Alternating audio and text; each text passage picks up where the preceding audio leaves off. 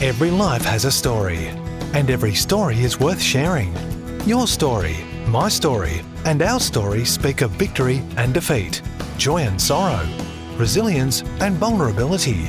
They are not just our story, they are Christ's story in us. They are Kingdom Stories from Down Under. Welcome to Kingdom Stories. I'm Nathaniel Costia, and tonight we have a special guest. His name is Tom Coyle, or Tommy C, a stage name. I don't know much about Tom. He came to me recommended by Paul Mansfield, who's our cameraman and has been our cameraman for the last 100 odd episodes. But we're always looking for interesting stories, and when we find someone with something worth sharing, we bring it to you. So tonight, as I share this interview with you, I'm on the same journey as you are. We are discovering a new life together. So let's welcome Tommy C. Thanks, Nathaniel. Yeah, absolute honor and privilege to be here. And if I could agree with anything you just said more, I would, but I can't. What you're saying about glorifying the Lord and learning to live this Christ life, it's beautiful, yeah. Well done. So Tommy, tell us a little bit about yourself. Are you a Perth boy? Did you grow up in Perth? I am, yeah, Perth born and bred. Yeah. King Edward Memorial Hospital back in 91. That's the day that my spirit entered my earth suit. Yes. Yeah, so ever since then, I've been... So born in Perth? Yeah. How many in the family?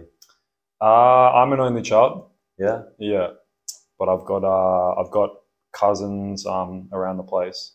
And your parents are Australians? Yeah.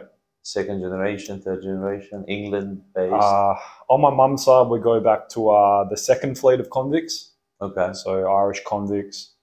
I've got pretty interesting mixed genealogy. Like my middle name Walker was actually changed to Walker from von Volker, which was Swedish nobility. So I'm about this close to being a Swedish prince and about that far as well.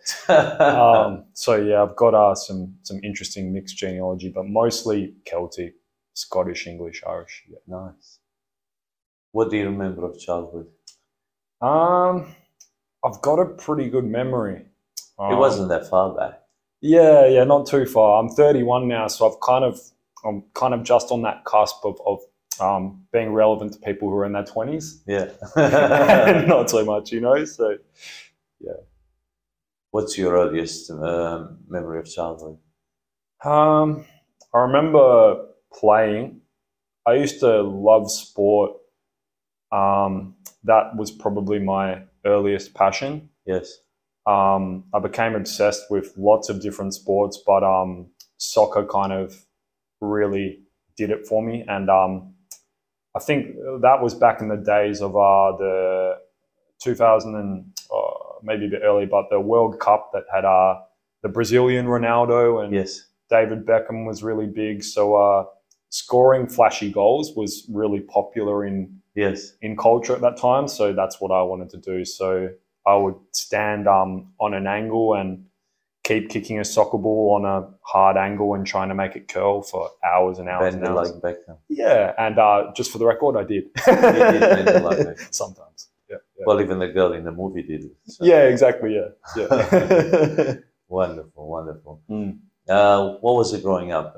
What area did you grow up in? So I grew up in when my parents were still together in Mount Lawley in Claremont. Yes. But after their separation, me and Mum went to New South Wales for about a year, moved back over and moved to Mosman Park. How old were you when your parents separated? 7 years old. Do you know why they separated?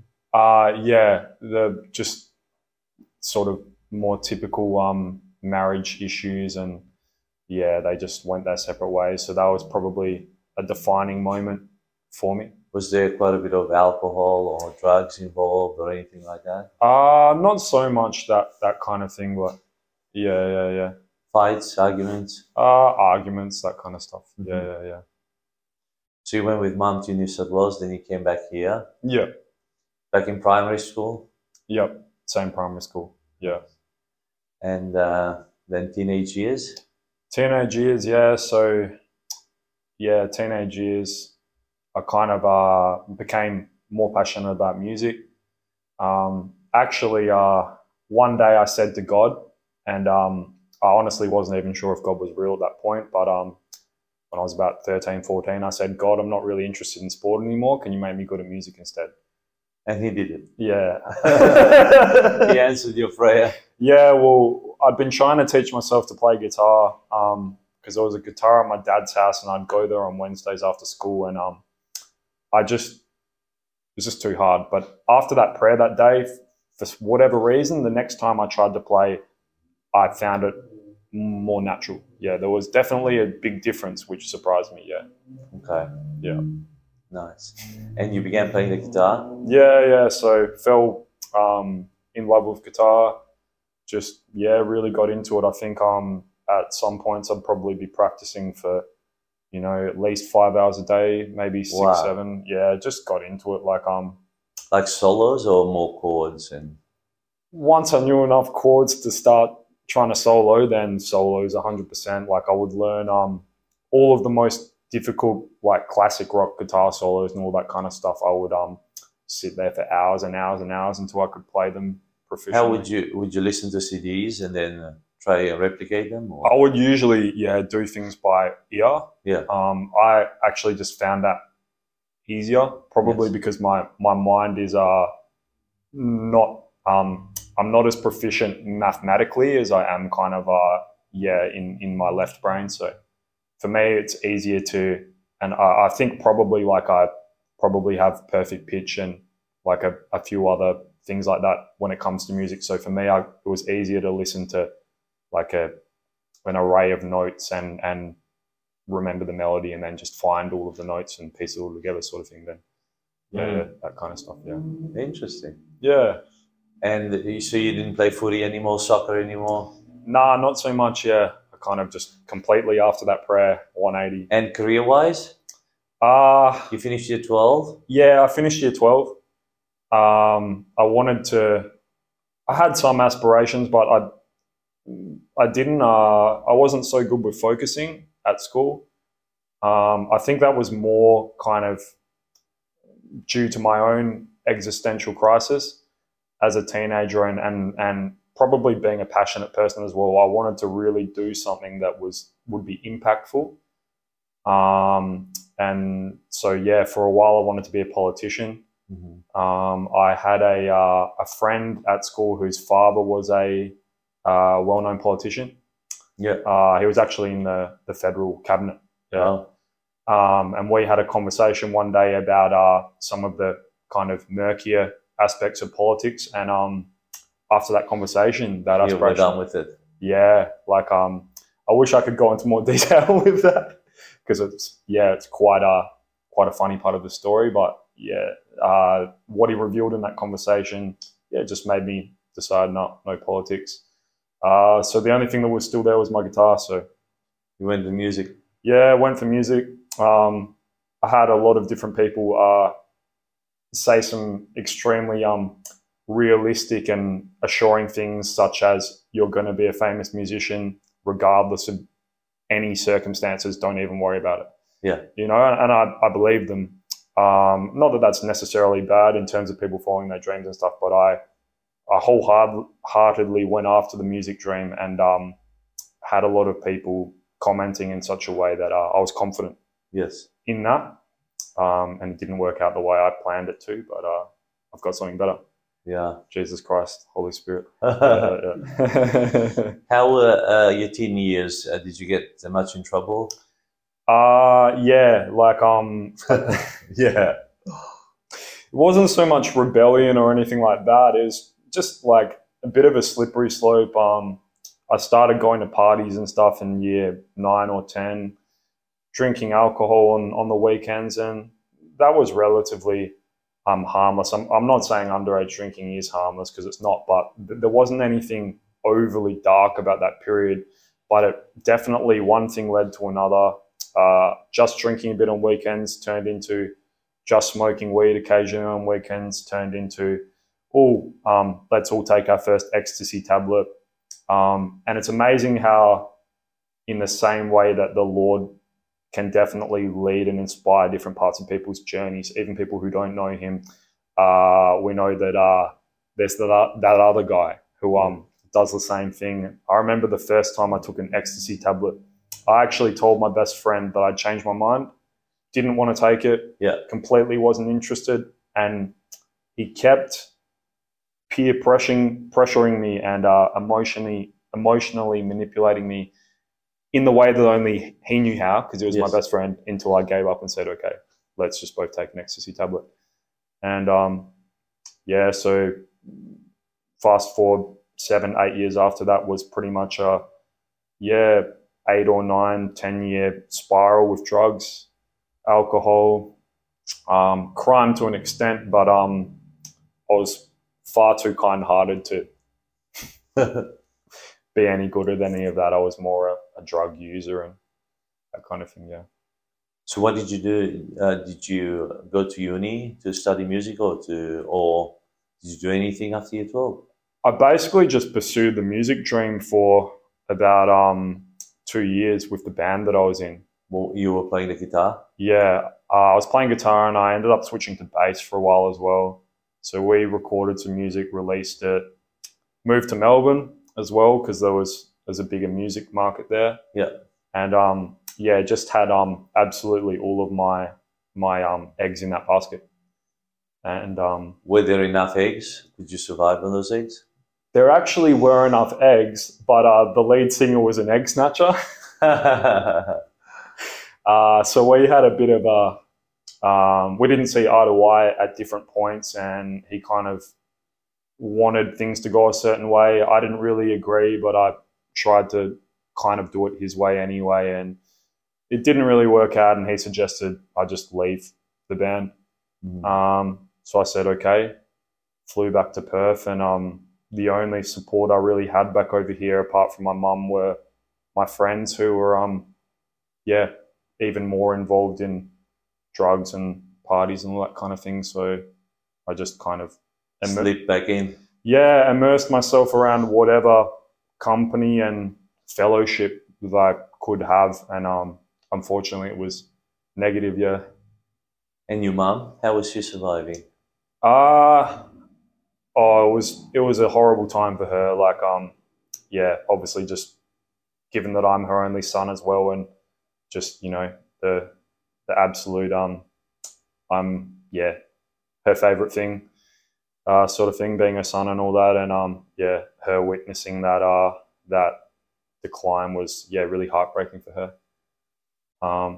Had a bad impact on her, but, she saw it all. Were you hiding a lot from her, or inevitably she would see it? No, I was pretty upfront about it. Like, she even made a deal with me sort of early in my decline, which was, I'd rather you tell me what you're doing than hide things. Yeah. And so I would just tell her, I'm going out, I'm going here, I'm going to a party. That started quite young, 14, 15. She would just say, okay, what time will you be home? And that was probably a safeguard for her, that at least if something really bad happens, you tell her. She can be involved in that emergency as quickly as possible, rather than, But also, obviously, distinct lack of boundaries. I don't think she would have really known how to give someone in my position with not a very close relationship with their father, close boundaries. She tried to find partners that sort of were involved and reasonably good role models, and one of them actually was. He was really good. She definitely did the best that she could with the circumstances that she had at her disposal. Yeah. Tough. Yeah. Girls. What about them? What about them? What about them? You married? You're not married? Not married. Yeah. Single, seeking the Lord. One day I'll leave my house and a rainbow will appear and a dove will just descend upon a particular lady, and I'll go from there. I hear you. Yeah. How did you meet the Lord? Oh man, yeah, it's a powerful story. So I had a really powerful encounter with him, and so I had some Christians in my family who lived in Brisbane at the time. Yes. So when I was about 22, they invited me to come and stay for a while. I was sort of midway through my decline with drugs and alcohol and stuff, so they were worried about me. They flew me over. The first time I met the Lord before this experience actually was same deal. I'd flown over to stay with Christian family in Brisbane when I was about 12. I went into a church and experienced the presence of the Lord, and an altar call was made, and I gave him my heart at that moment. But I forgot about it. I mean, I guess like the parable of the sower talks about the enemy stealing the seed. I suppose that's probably what happened. I didn't really turn my back on the Lord purposely or anything like that. I just didn't have regular contact with any Christians after I came back. So yeah, fast forward to 22. I've gone back to stay with them again. My cousin invited me to come to church. And I was like, what's the most that can happen? Someone will be giving a sermon of some sort, and the music probably won't be my kind of music, and that'll probably be it. I really wasn't expecting what happened. But yeah, towards the end of the service, in the worship, I had like a really a Paul conversion moment, sort of an experience. Like I was blinded by light, and everybody in the church disappeared, and I went into this kind of heavenly encounter. Like the Apostle Paul said, whether in body or out of body, I don't know. But I wasn't in the church, and the church wasn't around me anymore. Yeah. And as I acclimatized to this light, how the Word of God says that Jesus Christ is the brightness of his glory. Like, so I was acclimatizing to this light and this glory, and I noticed a few things that were around me. I noticed a golden seat. Yes. And so I was looking at the golden seat, and there were clouds around. That part of the vision almost confused me, because I was like, I thought that'd be a bit cliche, but only, God in his mercy understands exactly what I saw and where I was. But after I noticed the golden seat, I realized that closer to me than the golden seat was Jesus Christ, shining with radiant glory. Beautiful. Yeah. And so we had a conversation. I was shaking and trembling in his presence, and I had no reference for that kind of thing. I didn't know any scriptures about the fear of the Lord or anything like that, but I was shaking in his presence, and I said to him, I'm sorry that I'm a sinner. And he shook his head and continued smiling at me. And then I said, I'm not worthy to be in your presence. He shook his head again and continued to smile at me. And then the last thing I said was, I'm sorry that I never came back to church. And then he spoke and he said, no, my son, I knew you would come. And so that was it. I went home. My cousin took me back to my uncle's house where I was staying. He'd had a similar encounter when he was younger, which put him on a radical journey of faith. So I remember getting out of the car and saying, hey, Uncle Rich, I just saw Jesus. And he just said, oh, fair dinkum, mate, that's awesome. Yeah. How liberating was that?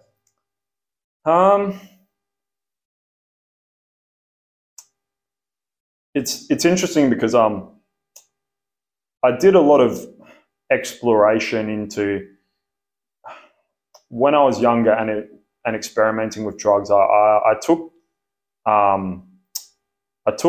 psychedelic drugs on some occasions to try and see things that were spiritual, because I always had this innate knowing that there was a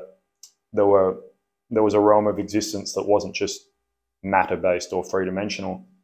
So I'd seen some things in hallucinations and that kind of thing that seemed so real. But when I saw Jesus, it was like I remember thinking like, wow, this is a million times more real than anything else I've ever seen before. And I knew at that moment that he was the King of Kings and the Lord of Lords. So it was definitely transformational in that sense.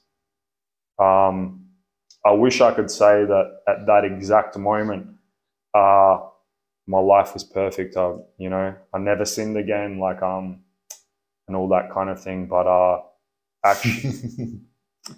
actually what happened was, I couldn't stay in Brisbane for much longer.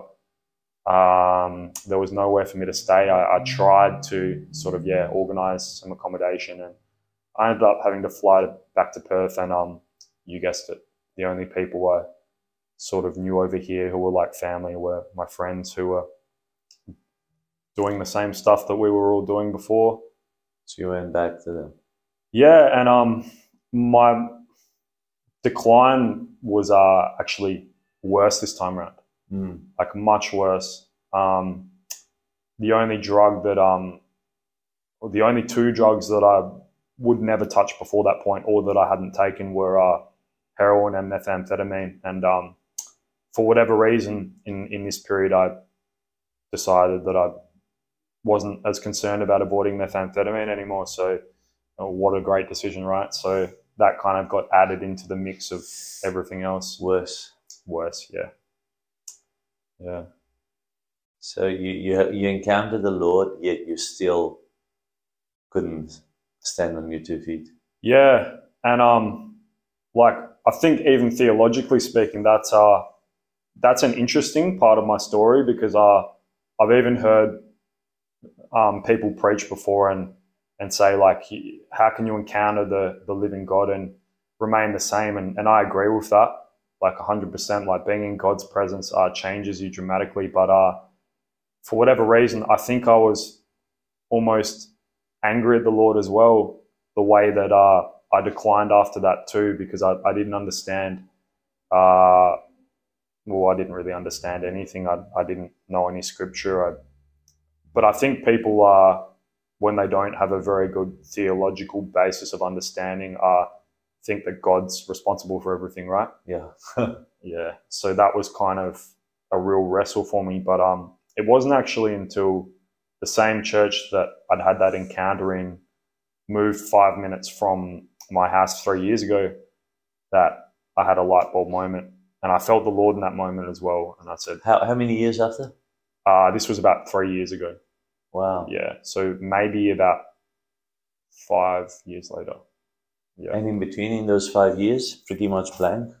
Oh, a really radical... No encounters with God in that? Oh, yeah. There was stuff going on with God, for sure. Like, even... But you weren't attending church or anything? No, nothing like that. What were you doing? Were you working?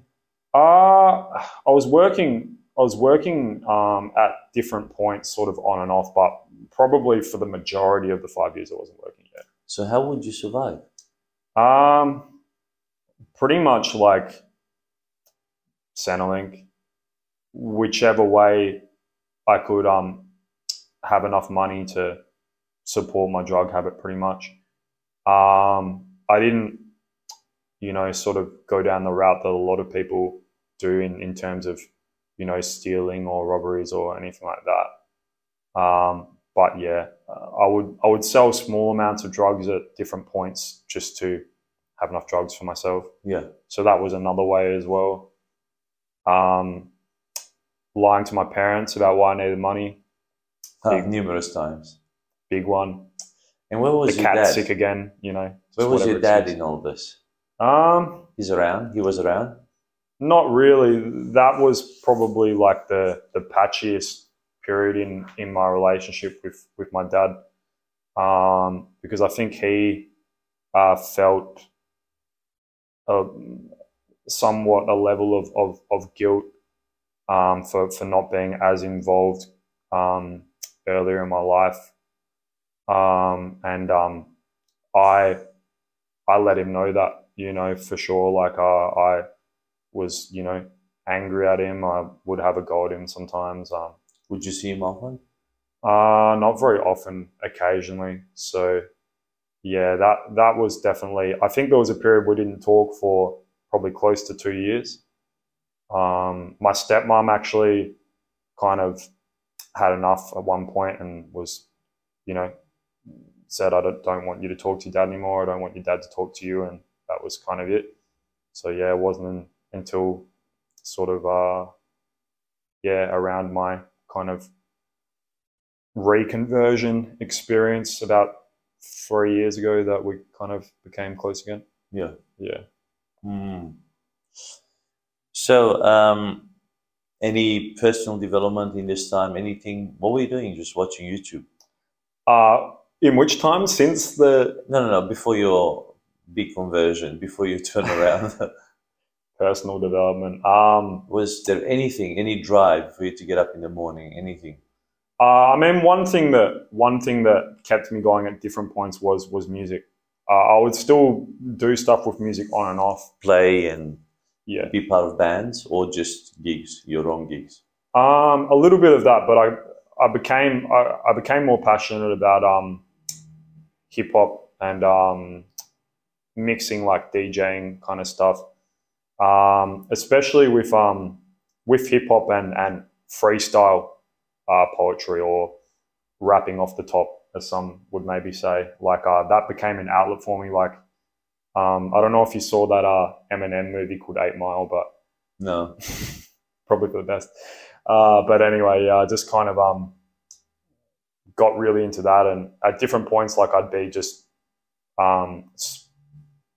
spontaneously rhyming or improvising, rhymes kind of for 5, 6, 7 hours a day. Yeah. Maybe more. Once again, like you can see that pattern in my life where when I really locked onto something, I was obsessive and devoted and, disciplined, at least in the amount that I put into something. So yeah, rap became, for a long while there, sort of probably, and I wouldn't even necessarily say it was constructive at the time, because I don't know what I was rapping about, but it probably wasn't very redemptive. But yeah, little did I know at that point that God even had a plan with that. Yeah. Yeah.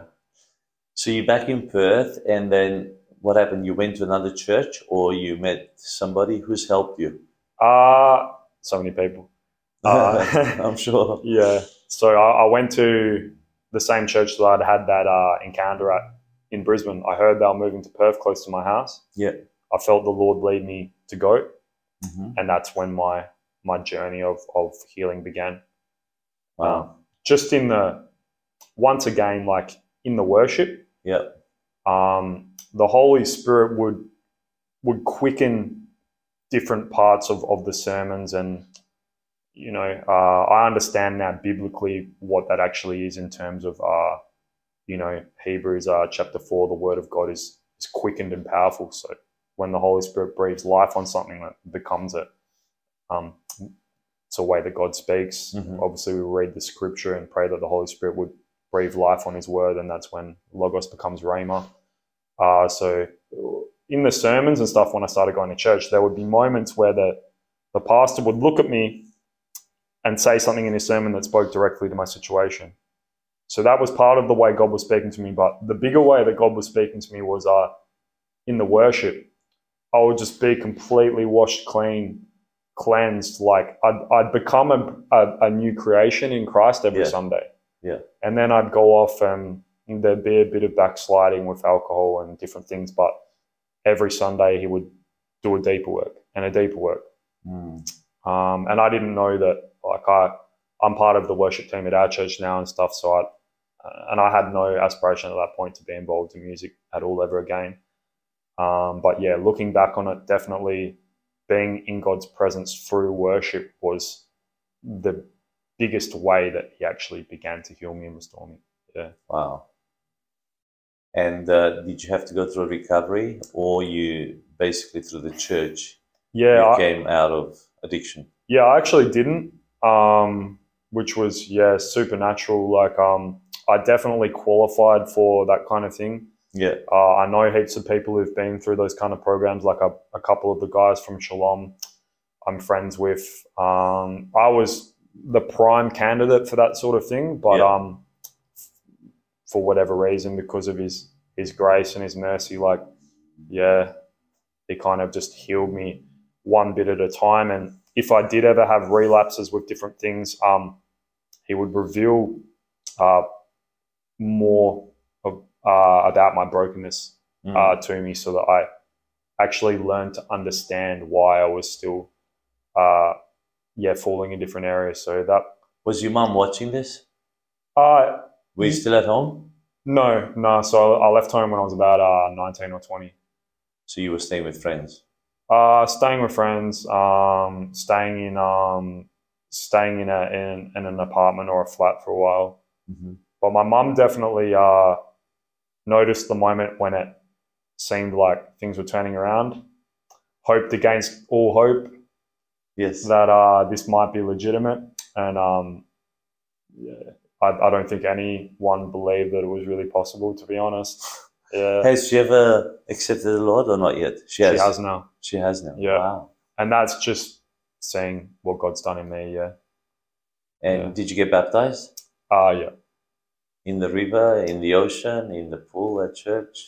Baptistry? In the river. Near Matilda Bay. I remember the pastor who baptized me said, I don't think he even knew my name, which is fine. No, I didn't mean to point that out. But he said, Tom, the hand of the Lord is upon you.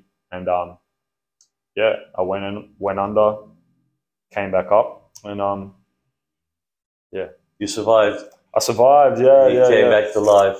Yeah, came back to life.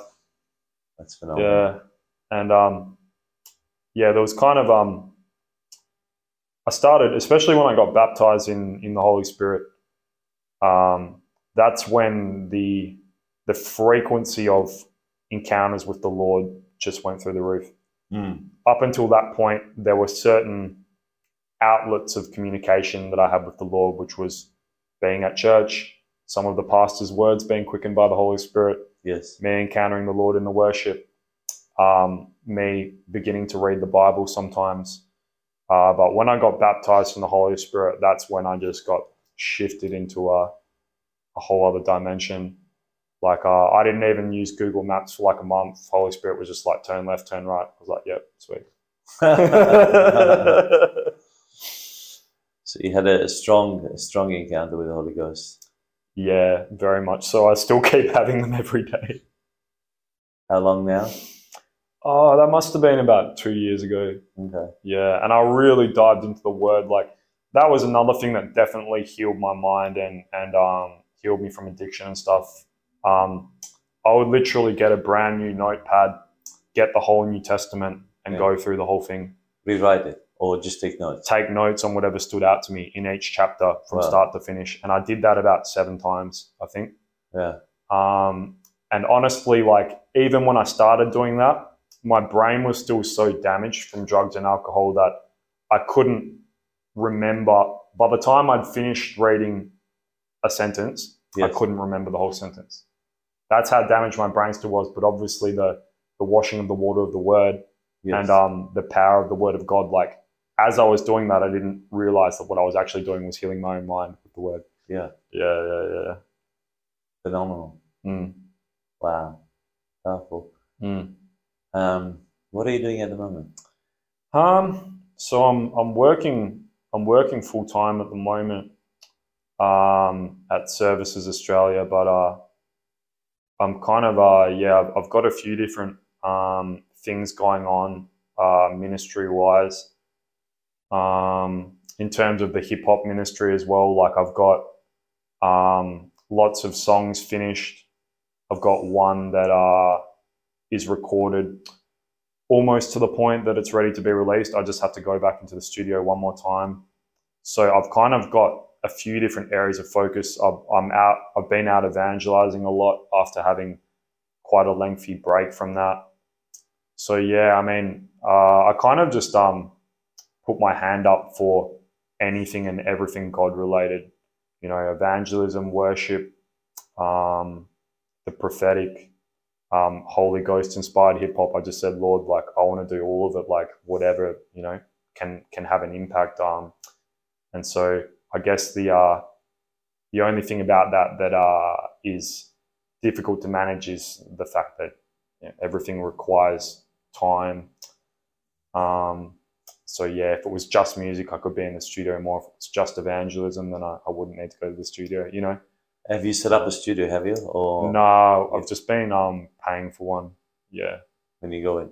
And do you sing as well? I do, yeah. So you sing and you play the guitar, Yeah, sing, play the guitar, bass. and the rap, yeah. But I've written my own worship songs as well. Like I just haven't I haven't gone to record any of that stuff yet. Yeah, because there's too much other stuff. Can we get you to rap something? Yeah, sure. Go on. I was thinking about this earlier. I was like, if there was one verse that I was going to share, which one would it be?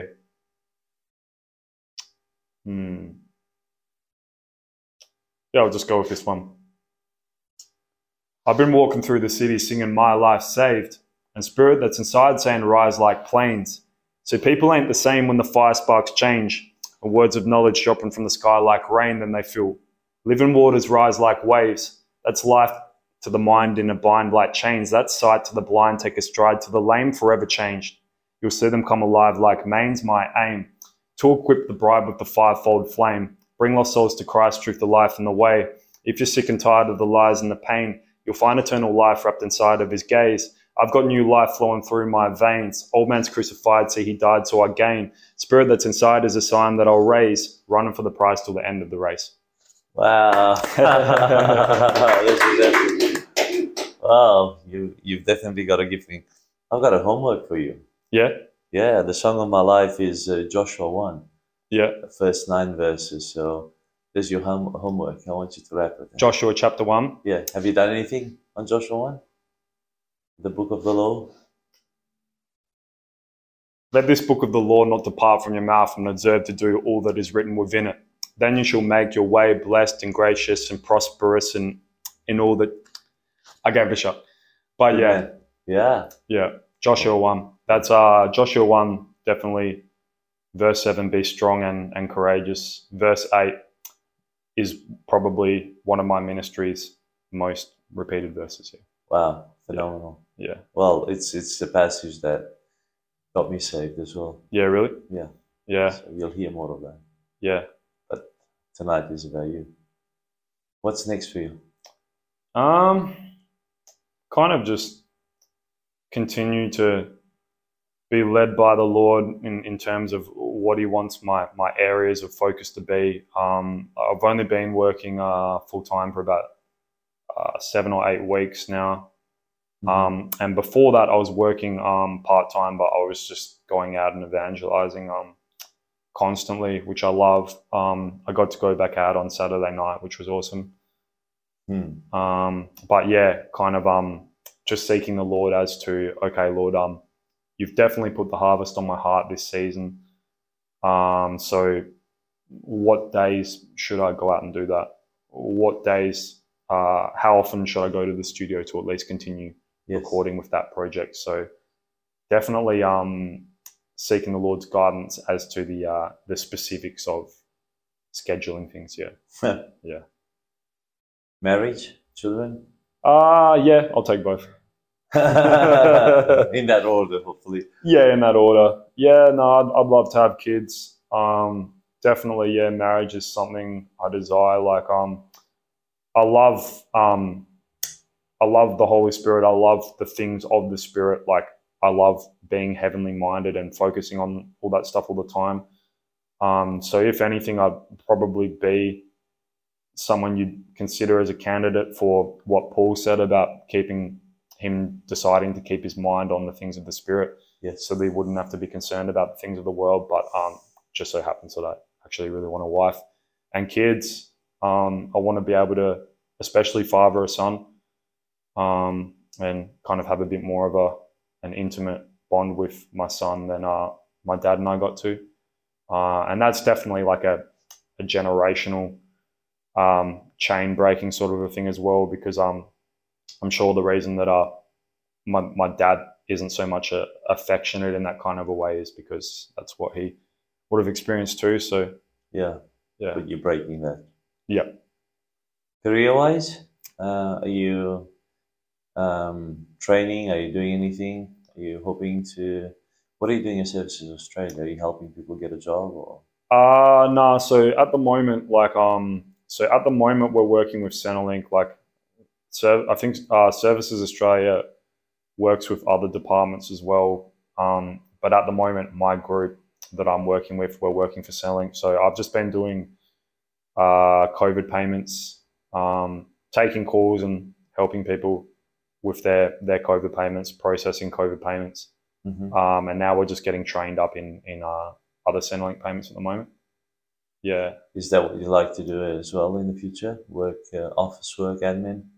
I think that's like that's one thing that, in terms of picking a career, Yeah. that's one thing I'm to this day not too sure about, because all I can really think about is kingdom stuff. Like, yeah, I'm obsessed. Like, but at the same time, you know, Paul had his tent making in the off season. So whether I end up kind of having seasons where I work and seasons where I'm, you know, on the harvest or on missions, or only the Lord knows. And yeah, I'll do whatever He wants me to do. But definitely, if I continue pursuing the idea of being married, having a family, and all that, then career is important. Yeah. So I know that, and I'm sort of thinking about that and sort of listening to the Lord when it comes to that. But I'm not too sure how that will pan out. I'm definitely more focused on the spiritual stuff, Yeah. but not so spiritually minded that I haven't recognized that I live in the flesh as well. Yeah. Where do you fellowship at the moment? I'm at Seven Streams International Church in Kenwick. Okay. Yeah. And you worship there? You play the guitar? Just sing. Yeah. Just sing. So I'm part of the worship team there. Yeah. You live that way as well? Sorry? You live that way as well? Live that way in terms of worship? No, like physically. Oh, no. I live in Crawley, Okay. where the university is. Yeah. So it's about a half an hour drive. Is that the church where you were saved in? That's the one that I went to on my second redemptive exercise. Yeah. Nice. Yeah. So sorry, I misunderstood your question. The church I'm in now is not the one that I was in. Yeah. Have you led somebody to Christ recently? Yeah. I led one young man to the Lord on our Saturday night. Just now, 3 days ago. Yeah. How did that happen? Funny story. So I went out with two brothers to evangelize, and this guy I went out to evangelize with, he sent me a message a few weeks ago. We'd never met or spoken before. He said, "The Lord's told me to move to Perth by faith, and I don't know anyone there. Yeah. We have a mutual friend. How are you?" I said, "Don't even try to explain this anymore. I've got you. You know, Yes. I'll help you work through all the details. We'll make sure you get here safely. We'll find somewhere for you to stay." All that kind of stuff. So he finally arrived about a week and a half, 2 weeks ago. And Saturday night was the first opportunity that we had to go out and evangelize. Now, I knew this brother was fervent for the Lord and filled with the Holy Ghost, but yeah, he surprised me. Within about 2 minutes of us being in the city, I turned and saw that he'd prayed for someone, filled them with the fire of the Holy Ghost, and this guy was now on the ground yelling in tongues. 2 minutes. I reckon 20 seconds, 30 seconds, honestly. And so I was talking to his friend at that point. I'd already shared with his friend a little bit about the Lord, and would you like me to pray for you? So I was like, that's fine. You know, so we were just having conversation. When he saw his friend on the ground yelling in tongues, he was a bit perplexed. So he asked me, because he knew that I obviously had some kind of knowledge of this kind of thing. So he started walking towards his friend. He turned to me and said in a startled way, "What's going on?" And I said, "Don't worry, everything's fine." Then I decided I'll explain to him what's going on in terms of gifts of the Holy Spirit, heavenly tongues. And I realized after about 10 seconds that wasn't going to help. Yes. That was going to make him more confused. So I just said, don't worry about that stuff too much. Your friend's fine. And I just remained sensitive to what was going on with him, because definitely one revelation I've had in evangelism over the past few months comes from a scripture in the book of Titus chapter 2, where it says that the grace that has appeared, the grace that brings salvation has appeared to all men. Yes. So I'm always very sensitive for when that grace is there. Yes. And the moment that it's there, I can feel it there and I act on it. And the moment that I follow that grace, people just give their lives to the Lord. So I was watching this guy, and he'd already told me twice, I think, that he didn't want me to pray for him. I'm never pushy with people. Like, there was another guy there that night, and I just listened to him talk about his problems for about 10 minutes. Understood that he didn't want anyone to push anything on him, so I just told him, hey, man, I just enjoyed, letting you talk and explain things to me. But with this guy, the grace that brings salvation appeared to him. So the moment that I recognized that it was there, I asked him a third time. I said, sure, you don't want me to pray for you? I'm happy to do it. He said, okay, this time, prayed for him. And as the Holy Spirit came upon him, I asked him if he wanted to give his life to the Lord, and he said yes. Wow. Yeah. So that's more my evangelism grace, I suppose, is to lead people into encounters with the Lord, and then let them decide what they want to do. Wow. That's beautiful. You find that naturally, supernaturally, naturally. Yeah. It's all the grace of God and different things that the Lord's shown me. But like, we've seen the Lord do some really powerful stuff. Me and Chris especially, like one, just in terms of kingdom stories, there was this one particular story that I really wanted to share with you. Please do. So me and Chris, we used to go evangelizing quite frequently. And this one particular night, we were out in the city. We prayed for a few people. Nothing much was happening at this point. And I was sort of looking off into the distance. I think someone was talking to me, but our conversation had come to a close. So I was in between scenes, so to speak. And I looked over and noticed in the distance there was someone approaching in a wheelchair. That was the first thing I noticed. The second thing I noticed was Chris walking towards the lady in the wheelchair and her husband. It was at that moment that I overheard Chris say, "Dare I do it?" And I just chuckled to myself and thought, wow, he's actually going to go for it.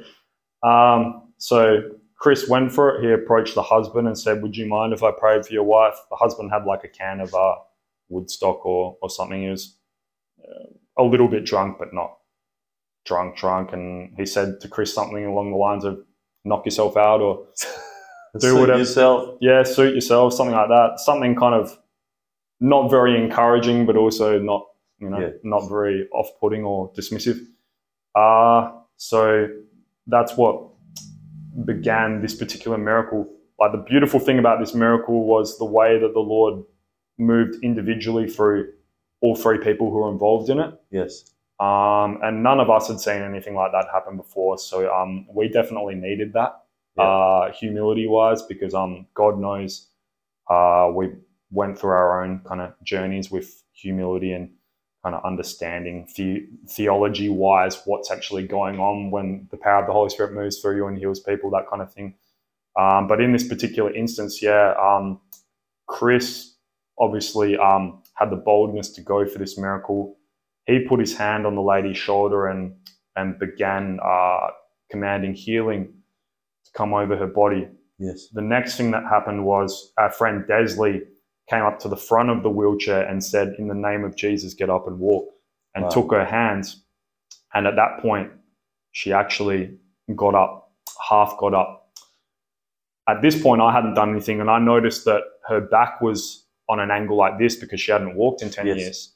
So that was the pressing concern for me. So I decided I'll straighten her back. Yeah. So I gave that a shot. I came up behind her and released the fire of God and said, "Back, go straight right now." And it did, like, instantly. And I was like, whoa. It worked. Yeah, I couldn't believe it. And the moment that her back instantly straightened, the bone in her left shoulder blade was actually protruding. Yes. Like the whole back had perfectly straightened except for the bone in her left shoulder blade. So I looked at the bone and said, "Go in Jesus' name," and it just really smoothly just went in nicely. And I was like, wow. So then the miracle kind of began unfolding as the Lord moved through all three of us more and more. Like, we all took her hands and began walking with her.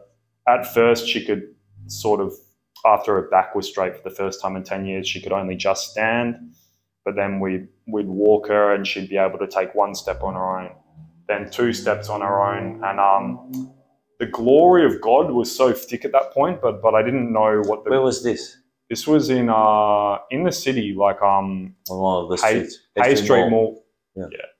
So like the glory of God was so thick at this point, but I didn't know what the glory of God was.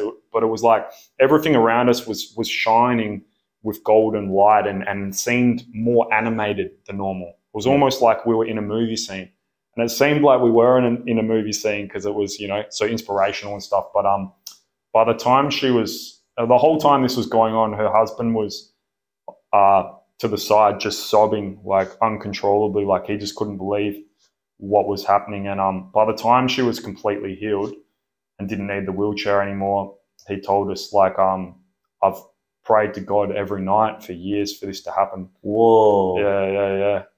So, and we didn't know, he's smoking ciggies, drinking. Obviously we used to do all that kind of stuff as well, but yeah, he was touched. We got some photos with them. They embraced, and we got like a really beautiful of them, like a photo of them embracing afterwards as well. Nice. So yeah, that was like definitely a really pivotal moment in my walk, like going after like that level of the miraculous. And yes, still to this day, like I have a particular passion about wheelchairs. Like I always want to go after them. And I've seen the Lord do that on 2 other occasions as well. So that's one particular thing. Like if I see someone in a wheelchair and I'm out evangelizing, I'm already listening to the Lord and sort of trying to plan it with the Holy Spirit. Yeah. Wow. That's powerful. Yeah. I'm sure there's many people suffering who are waiting for God's touch. Yeah. God is using vessels like you to bring them. Yeah. Both healing and salvation.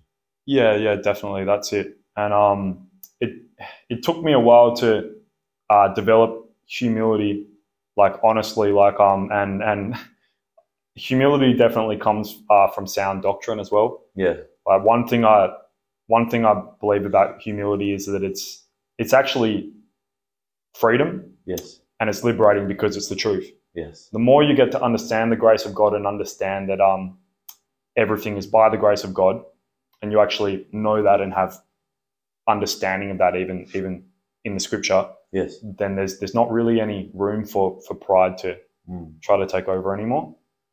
So that was a long battle. Like when I started seeing miracles of that magnitude taking place, there were some embarrassing moments. Beautiful. Yeah. Well, thank you so much for sharing this. And you seeing your mum often now? I do. We're closer than we've ever been. And she's walking with the Lord. She prays every day. And Dad? Dad, not yet. Yes. But I still see him, but he's not saved yet. But he's seen what the Lord has done in your life. Yeah. Wonderful. Yeah. Thank you so much, Tommy, for sharing your story here tonight, and also for rapping for us. We didn't know that. Yeah, I tried to freestyle Joshua 1:8 that moment, and it didn't work out. Oh, it worked out, yeah. It worked out, yeah. It wasn't at the my usual standard. I know a part of Chris probably obviously. I'll give you that as a homework. Okay, yeah. I'll come back with a 16-bar verse about Joshua 1:8. I love that. Yeah. Well, friends, thank you so much for joining us. I bet you didn't know where this was heading, nor did I. But you can see God's work in Thomas' life. What an amazing story, and what an amazing journey to see God's hand, first of all, transforming him, and then through him many, many other lives, both by the saving grace of God, and the healing miracles that he experienced seen in others. And also the miracle of the song, the rapping and everything else. Praise God. Do subscribe to our channel, both on YouTube, Apple Podcasts, Google Podcasts, Spotify, wherever you are subscribing and watching this or hearing this content. Spread it around, tell others about this, and come back again. Every week we bring you a brand new show, a new interview from Kingdom Stories from Down Under. I am Nathaniel. Thank you for joining us on Kingdom Stories from Down Under. We'd love it if you would subscribe, rate, and share these stories with your wider community. And remember, every story is worth sharing, including yours.